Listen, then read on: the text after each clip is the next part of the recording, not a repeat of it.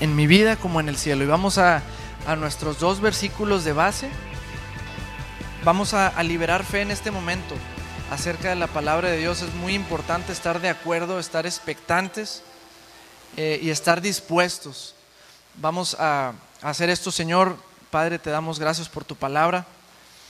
Padre, te pedimos que nos des ojos para ver, oídos para oír tu palabra, Señor. Revelación de tu palabra, entendimiento y sabiduría, para tener un entendimiento funcional, práctico y sencillo, Señor, de tus principios y de tus leyes espirituales, Señor. Te recibimos a ti, Señor, recibimos a tu Espíritu Santo, en el nombre de Jesús. Date gloria, Señor, en nosotros. Amén. Muy bien, vamos a Mateo 6.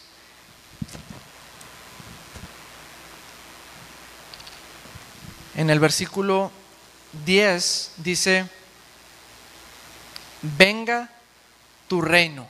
Aquí tenemos a Jesús enseñándonos a orar. Es el Padre Nuestro. Empieza el versículo 9 diciendo: Padre nuestro que estás en los cielos, santificado sea tu nombre, venga tu reino, venga tu forma de hacer las cosas, hágase tu voluntad como en el cielo, así también en la tierra.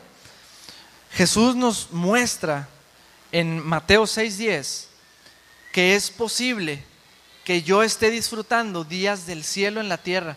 Si la voluntad de Dios se hiciera por default en nuestra vida, entonces Jesús no nos diría: oren para que la voluntad de Dios se haga así como es en el cielo, se haga también en la tierra. Entonces, número 1, vemos que la voluntad de Dios no se está haciendo en todos lados en la tierra. Y número 2, vemos que la voluntad de Dios se puede hacer en la tierra como en el cielo. Y Dios nos dio esta frase: en mi vida como en el cielo, haciéndola más personal, diciendo: Padre, hágase tu voluntad en mi vida, así como es en el cielo. El orar esto no significa que todo lo que suceda en mi vida es la voluntad de Dios. El orar de esta manera significa que yo me estoy alineando a Dios, que yo le estoy pidiendo a Dios sabiduría de cómo hacer que esto se lleve a cabo en mi vida. Padre, hágase tu voluntad en mi vida como en el cielo. Enséñame cómo puedo estar disfrutando yo de esto. Y si podemos leer la Escritura, si leemos los evangelios, empezamos a entender cómo Jesús nos explica una nueva forma de hacer las cosas. Son demasiados los ejemplos. Están las bienaventuranzas. Bienaventurado el hombre que tiene hambre y sed de justicia, porque será saciado. En otras ocasiones tenemos: si alguien te quita tu túnica, dale la otra. Si alguien te pide que camines 1 milla con él o una cierta distancia, camina el doble con esa persona. Estamos viendo una forma de hacer las cosas completamente contrario a lo que el mundo hace o conoce. El mundo te dice: pelea fuego contra fuego. El mundo te dice: ojo por ojo, diente por diente. Si te la hacen una vez, tú hácela 2 veces. Si te dan una cachetada, dale la golpiza de su vida, ¿verdad? O sea, siempre pagar con la misma moneda y aún mayor, con una mayor medida. Pero Jesús nos empieza a enseñar el sistema de Dios.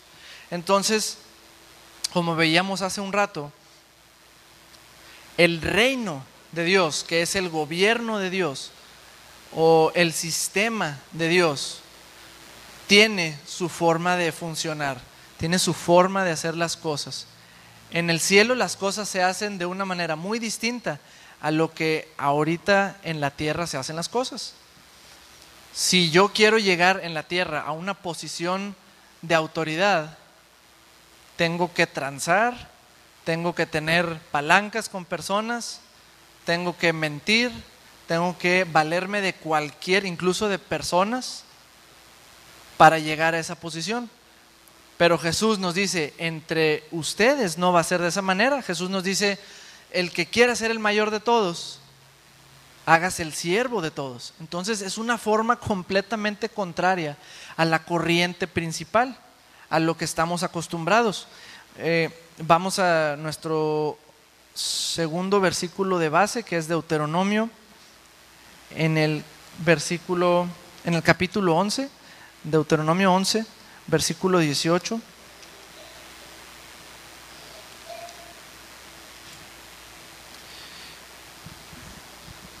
Dice en el capítulo 11, 18: por tanto, pondréis estas mis palabras en vuestro corazón y en vuestra alma, y las ataréis como señal en vuestra mano.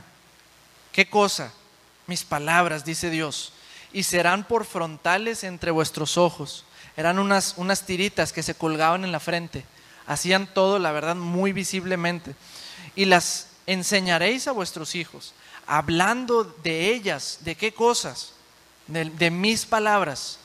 Cuando te sientes en tu casa, cuando andes por el camino, cuando te acuestes y cuando te levantes.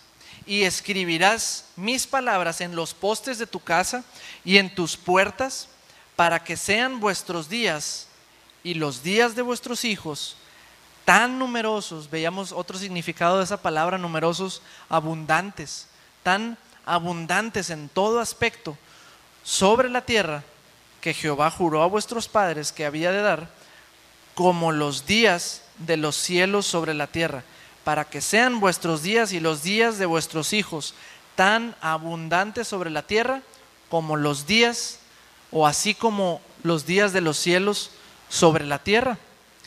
Entonces, el que yo pueda gozar de los días del cielo en mi vida depende de lo que el versículo 18 me está empezando a decir.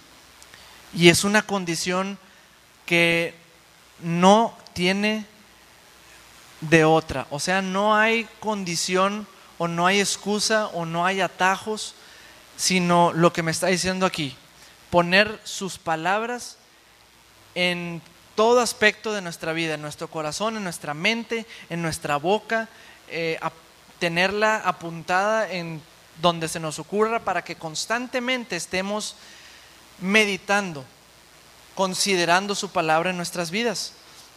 De hecho, Proverbios 4 lo menciona similarmente. Si podemos ir a Proverbios 4:20.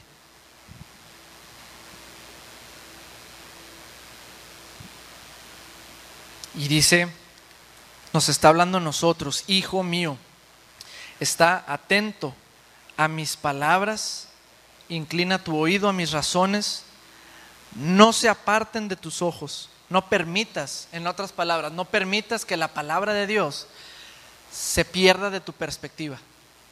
No está hablando que literalmente traigas una hoja todo el día por donde vayas, pero que la traigas siempre constantemente presente en tu vida. Nosotros traemos tarjetitas arriba en el visor y post-it, y traemos predicaciones siempre. O sea, yo ya le perdí el interés no que esté en contra, pero a escuchar tanta música o el radio en el carro, sino la palabra de Dios. Cuando me subo, cuando vamos a cualquier lado, es como nuestra segunda escuela, el auto, por tanta palabra que tenemos. Y en nuestra casa solamente tenemos el canal incluso que nosotros confiamos, de predicaciones, de palabra constantemente. Hacemos tiempo diariamente para escuchar una predicación como familia.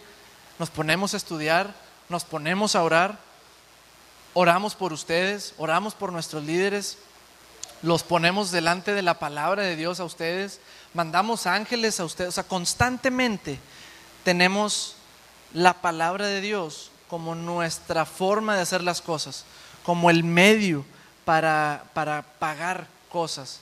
La palabra de Dios es nuestro recurso para pagar recibos.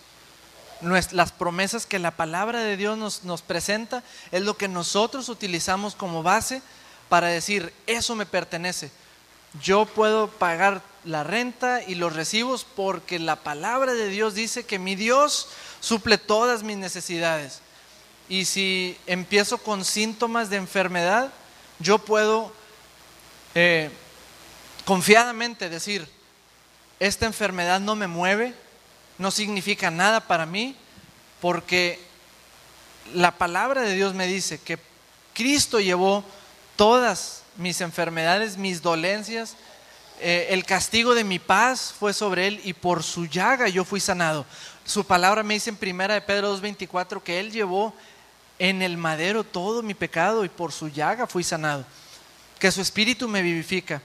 Yo puedo estar confiado en que podemos disfrutar de una casa propia, porque su palabra dice en Isaías que el justo o los hijos de Dios, dice, mi pueblo habitará en moradas de paz, en lugares de reposo, en habitaciones seguras.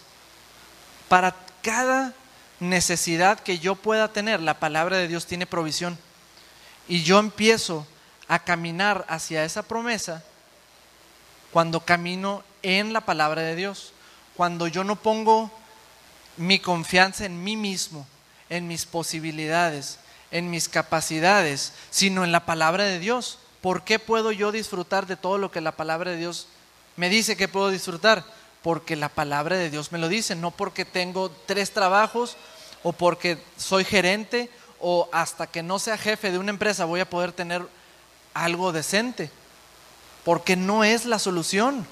Entre más escalo en el mundo, entre más ingresos tengo, yo me di cuenta en experiencia propia que más deudas tuve. Si mi confianza está en mi capacidad o en un ingreso más alto, todos tus gastos se hacen más grandes. Y esa fue mi experiencia. Encontré que cuando más recibí en cierto trabajo, no estaba bien fundado en la palabra de Dios y me metí en deudas. Y ahora en vez de tener más ingresos, tenía más deudas. Y por mucho tiempo nuestro dinero ya estaba gastado antes de recibirlo, pero yo puedo disfrutar y de lo que la palabra de Dios me está diciendo, porque hay provisión, porque Dios nos dejó su palabra. Dios creó todo lo que vemos con su palabra y nos dio esa habilidad de poder hablar y de crear lo que queremos ver el día de hoy y el día de mañana. Entonces, un versículo más les voy a poner que está en Josué, hablando de la palabra, Josué 1, después de Deuteronomio. Y es un versículo muy famoso. Y cabe mencionar que no estamos hablando de salvación, porque la salvación es por gracia. Y esa gracia tú la recibes, ¿cómo? Por medio de la fe. La única manera en la que yo puedo recibir salvación, de acuerdo a la palabra de Dios, en Romanos 10, 9 y 10, en Juan 3, 16, es si yo creo, entonces soy salvo. Pero cuando nosotros empezamos a conocer los principios, incluso los que están en el Antiguo Testamento, principios que Dios ha establecido, entonces estamos empezando a conformar nuestra forma de hacer las cosas por la forma en la que Dios hace las cosas. Dios es el mismo ayer, hoy y siempre. Y Dios me dice en Josué 1, en el versículo 8, nunca se apartará de tu boca este libro de la ley. Nosotros podemos, ellos no tenían la Biblia, solamente tenían lo que por medio de Moisés se les había dado. Pero nosotros podemos sustituir en la palabra de Dios, porque las palabras de Dios son leyes espirituales, son principios. Entonces yo lo puedo poner aquí: nunca se apartará de mi boca este libro de la palabra de Dios o de las leyes de Dios, sino que de día y de noche meditaré, pensaré, consideraré constantemente en su palabra. ¿Para qué? Para guardarlo y para hacerlo conforme a todo lo que está escrito aquí. Y entonces harás prosperar tu camino, y entonces todo te saldrá bien. Entonces la palabra de Dios me está diciendo que si yo mantengo esto en mi boca, que si yo medito constantemente en esto, si yo lo uso como mi forma de hacer las cosas, si alguien me hace algo, algún familiar o algún compañero de trabajo, yo tengo la decisión de responder como esa persona o de responder en amor conforme a la palabra de Dios. Y eso es lo que va a hacer, que va a traer un resultado bueno o un resultado malo. Entonces, si estamos hablando de este punto de en mi vida como en el cielo, tenemos que tener un entendimiento de cómo funciona el reino de Dios. Cuando quiero conseguir algo, ¿en qué pienso? Nosotros que tenemos varios proyectos como iglesia, tenemos todavía arreglos y cosas que hacer en la iglesia, tenemos proyectos más adelante. Entonces, ¿de qué me valgo yo para lograr eso? Si necesito dinero, ¿me valgo de un banco y de una tarjeta de crédito? ¿O le pido prestado a un familiar? ¿O voy a la palabra y digo, mi Dios pues suplirá todo lo que haga falta? Tomo una cantidad, una semilla económica y lo siembro en la vida de alguien, de algún ministerio, de alguien que esté extendiendo el reino de Dios. ¿Qué es lo que determina mis acciones? Pues lo que determina mis acciones, o lo que yo considero para tomar una decisión, es lo que voy a ver en mi vida. Si mi confianza está puesta en el mundo y en el sistema del mundo, voy a cosechar del mundo y en incremento. Si mi confianza está puesta en la palabra, ¿qué nos decía hace rato en Gálatas 6? Vas a cosechar vida. Si tú siembras para el Espíritu, del Espíritu vas a cosechar vida. ¿Para qué vino Jesús en Juan 10:10? A darnos vida y vida en abundancia. Entonces vamos, para entender este aspecto de cómo funciona el reino de Dios, vamos a Mateo 6. Y vamos a ver algunos puntos por boca de nuestro Señor Jesús. ¿Y cuál es el fundamento número 1 en el reino de Dios? En el capítulo 6 de Mateo, en el versículo 25 dice: por tanto, no se afanen por vuestra vida, ¿qué habéis de comer o qué habéis de beber? Ni por vuestro cuerpo, ¿qué habéis de vestir? ¿No es la vida más que el alimento y el cuerpo más que el vestido? Mirad las aves del cielo, que no siembran, ni ciegan, ni recogen en graneros, y vuestro Padre Celestial las alimenta. ¿No valéis vosotros mucho más que ellas? ¿Y quién de vosotros podrá, por mucho que se afane, añadir a su estatura un codo o 45 centímetros? Y por el vestido, ¿por qué os afanáis? Considerad los lirios del campo, cómo crecen, no trabajan ni hilan. Pero os digo que ni aun Salomón con toda su gloria se vistió así como uno de ellos. Y si la hierba del campo, que hoy es y mañana se echa en el horno, Dios la viste así, ¿no hará mucho más a vosotros, hombres de poca fe? Está poniendo aquí como una condición la fe, como algún factor que determina si disfrutas o no de esto. Entonces nos dice Jesús en el versículo 31, no se afanen pues diciendo, no hables, no te preocupes y hables de esa preocupación, diciendo qué comeremos o qué beberemos o qué vestiremos, cómo le voy a hacer. No lo digas, no lo hables. ¿Por qué? Versículo 32, porque los gentiles buscan todas estas cosas, pero vuestro Padre Celestial sabe que tenéis necesidad de todas estas cosas.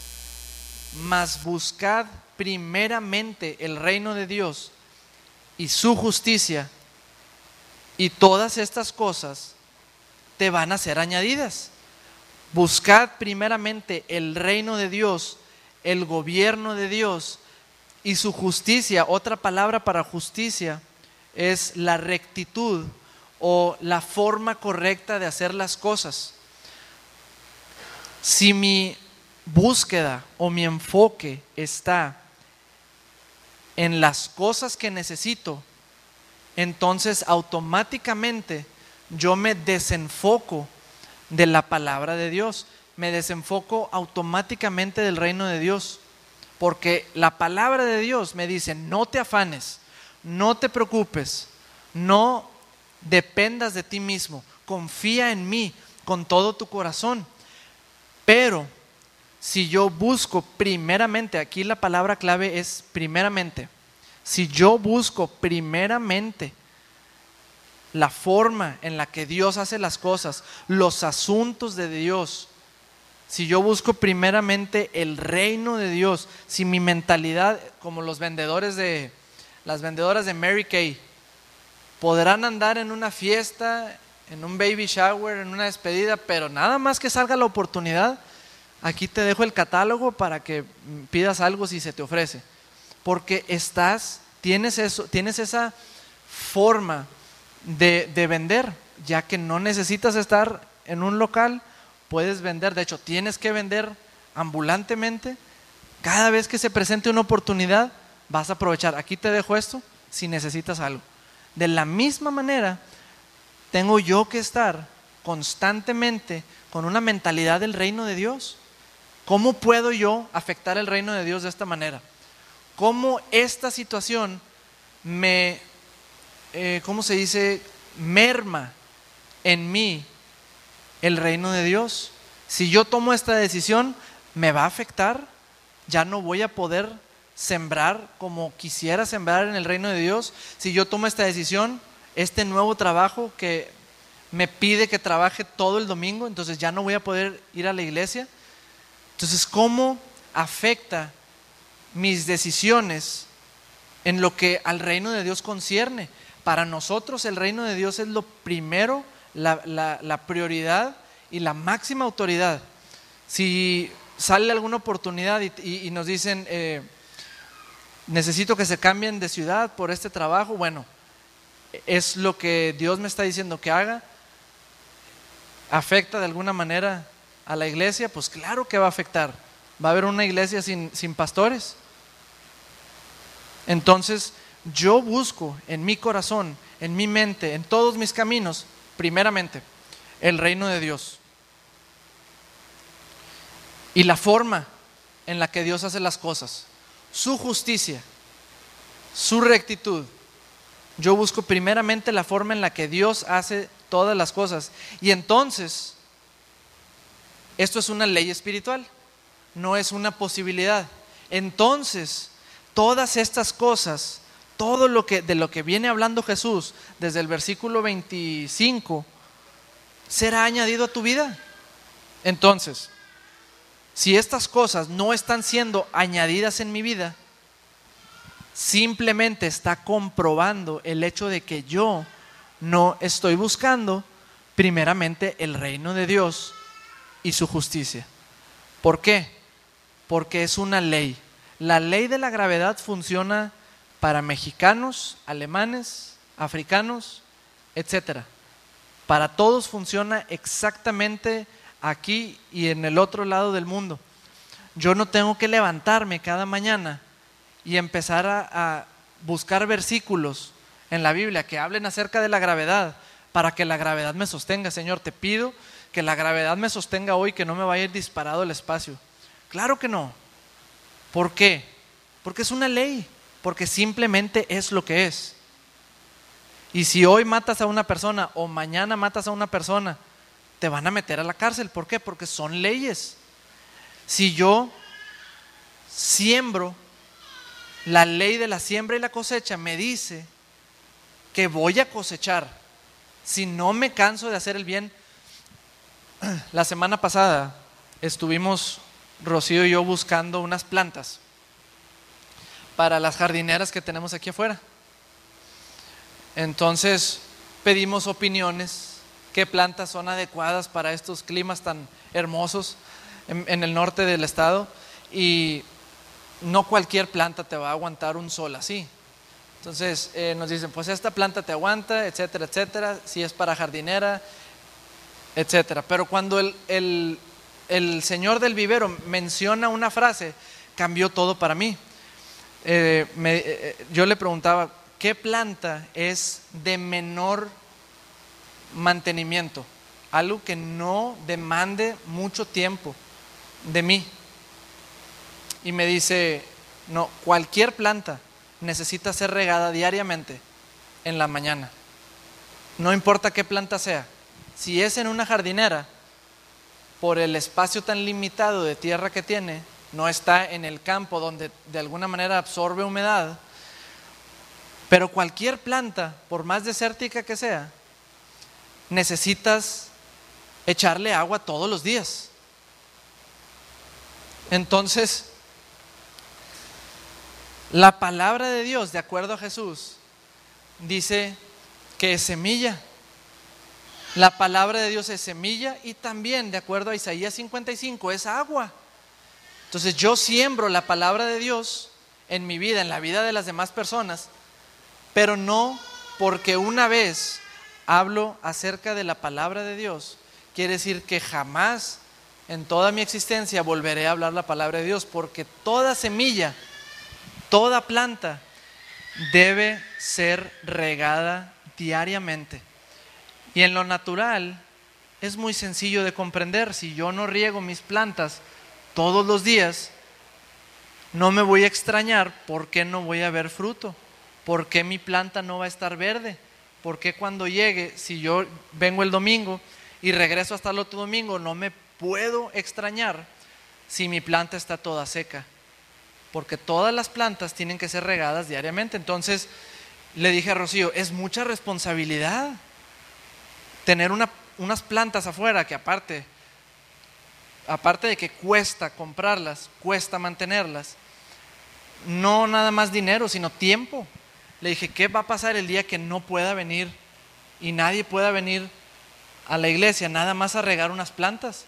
Tiene que haber una forma. Bueno, ya me dijeron que hay sistema de riego por goteo y no sé cuántas cosas. Tenemos que informarnos, pero me di cuenta que es una responsabilidad el hecho de sembrar, de tener plantas y tener que regarlas. De la misma manera, es una ley espiritual que si yo busco el reino de Dios y su justicia, si para mí la palabra y el reino de Dios y los asuntos de Dios son una prioridad, entonces todas mis necesidades van a ser añadidas a mí. No como posibilidad, sino como una expectativa certera. Si yo estoy buscando el reino de Dios, el primer paso para yo buscar el reino de Dios es en el corazón. No porque eres pastor, no porque eres evangelista, quiere decir que estás buscando primeramente el reino de Dios y su justicia. El primer paso para buscar el reino de Dios en tu vida es en tu corazón.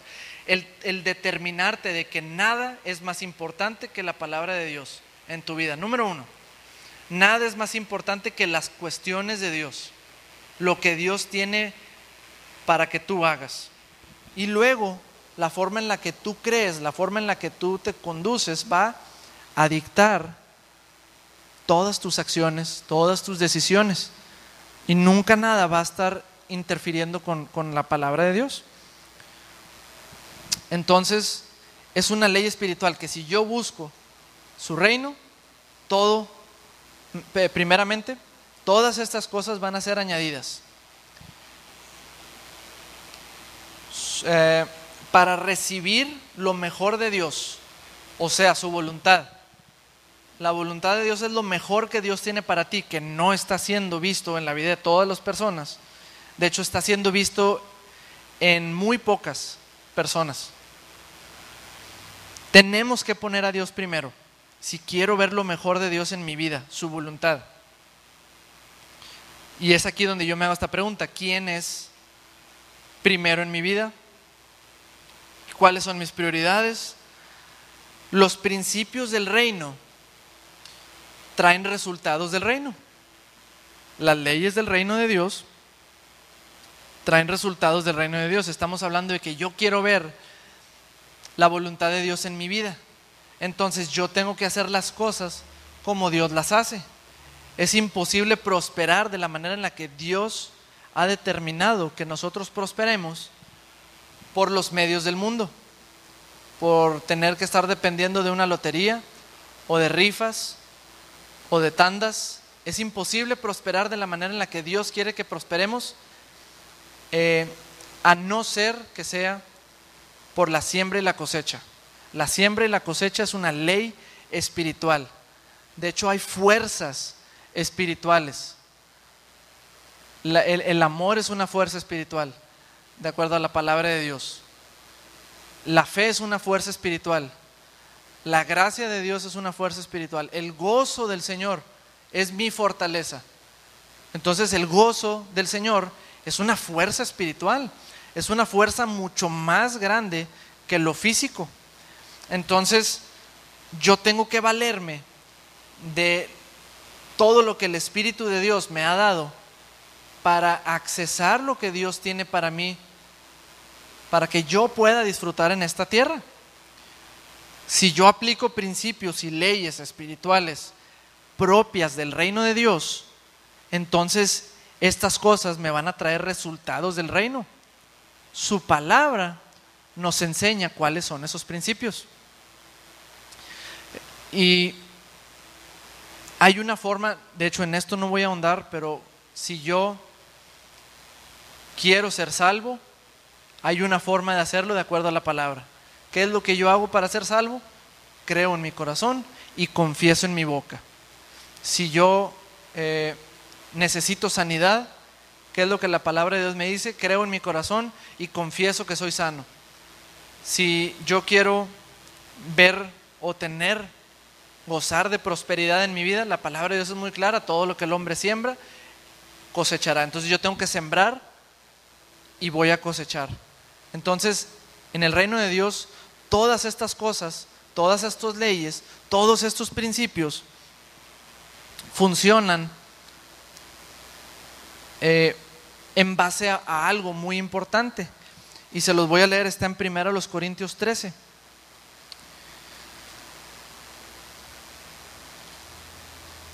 Todo esto que hemos venido hablando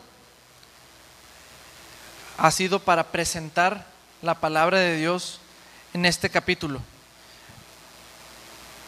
Y dice el versículo 1 de 1 Corintios 13: si yo hablase en lenguas humanas y angélicas y no tengo amor, vengo a ser como un metal que resuena o un címbalo que retiñe. Si yo tuviese profecía y entendiese todos los misterios y toda ciencia, y si tuviese toda la fe, de tal manera que trasladase los montes, y no tengo amor, nada soy. Si yo soy bien fuerte y le echo muchas ganas y doy dinero a los pobres, etcétera, pero yo no tengo amor, no soy nada. Si yo reparto todos mis bienes para dar de comer a los pobres, si yo entrego mi cuerpo para ser quemado y no tengo amor, de nada me sirve. Entonces tenemos dos formas de hacer las cosas: la forma del mundo y la forma de Dios. Primera de Juan 4:8 nos dice que Dios es amor. En este capítulo de 1 Corintios 13 está poniendo como una condición el amor. Si yo hago todas estas cosas pero yo no tengo amor, de nada me sirve. Si yo no tengo amor, Dios es amor, amor es Dios. Entonces el amor viene a ser el aspecto más importante en mi vida.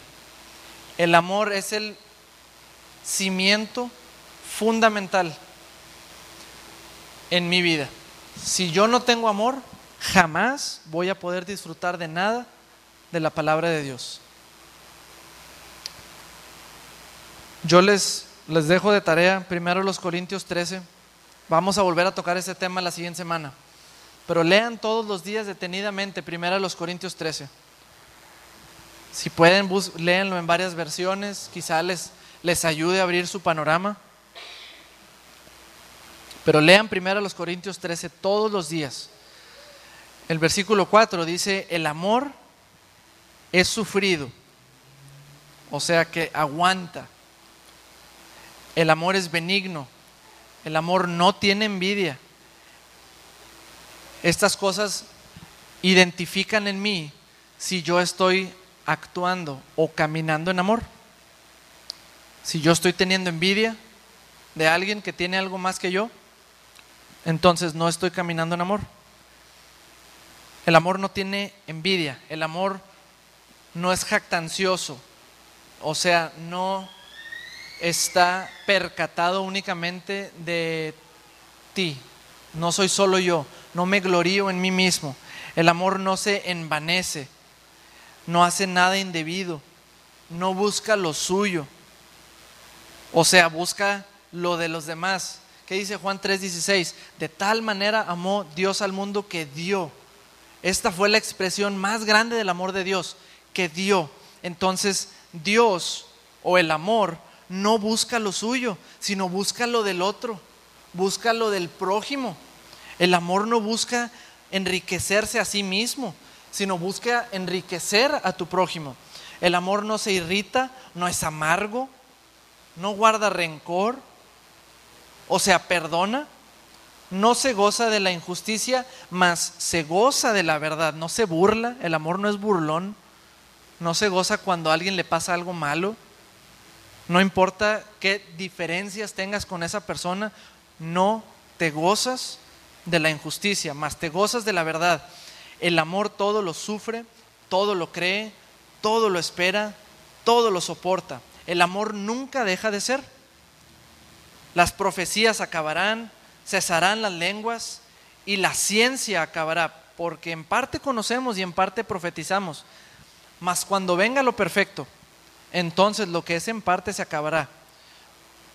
Entonces el versículo 13 dice: ahora permanece la fe, la esperanza y el amor, pero el mayor de ellos es el amor. Lo más importante que tenemos que estar buscando en nuestra vida es el caminar en amor. De esto depende el éxito que yo tenga en mi vida, de esto depende que la palabra de Dios funcione en mi vida. El amor es lo más importante porque el amor es Dios. Entonces Dios es lo más importante en mi vida. Vamos a Primera de Pedro, vamos nada más a resaltar este aspecto. La palabra dice que en boca de 2 o 3 testigos sea establecido todo asunto. Entonces vamos a ver 2 o 3 versículos más para establecer esto. Y Primera de Pedro, capítulo 4, versículo 8 dice: y ante todo, tened entre vosotros ferviente amor. Antes que cualquier cosa, tengan esto. Si vas a buscar algo en tu vida y en tu familia, ante todo, tengan entre ustedes ferviente amor. Es lo más importante. Porque el amor cubrirá multitud de pecados. Entonces nosotros cuando caminamos en amor, no andamos vociferando los errores de todas las personas. El amor cubre multitud de pecados. Ante todas las cosas, como familia que somos, tenemos entre nosotros fervientemente el amor. Tú nunca vas a enterarte que nosotros, los líderes de vida de fe, andamos hablando a tus espaldas con alguien más, ni siquiera con líderes. Tú jamás te vas a darte cuenta, porque nunca va a suceder, que nosotros vamos a decir: esta persona tiene problemas muy grandes de esta manera. ¿Por qué? Porque nosotros recibimos esa responsabilidad de Dios. Nos fuiste confiado de parte de Dios espiritualmente.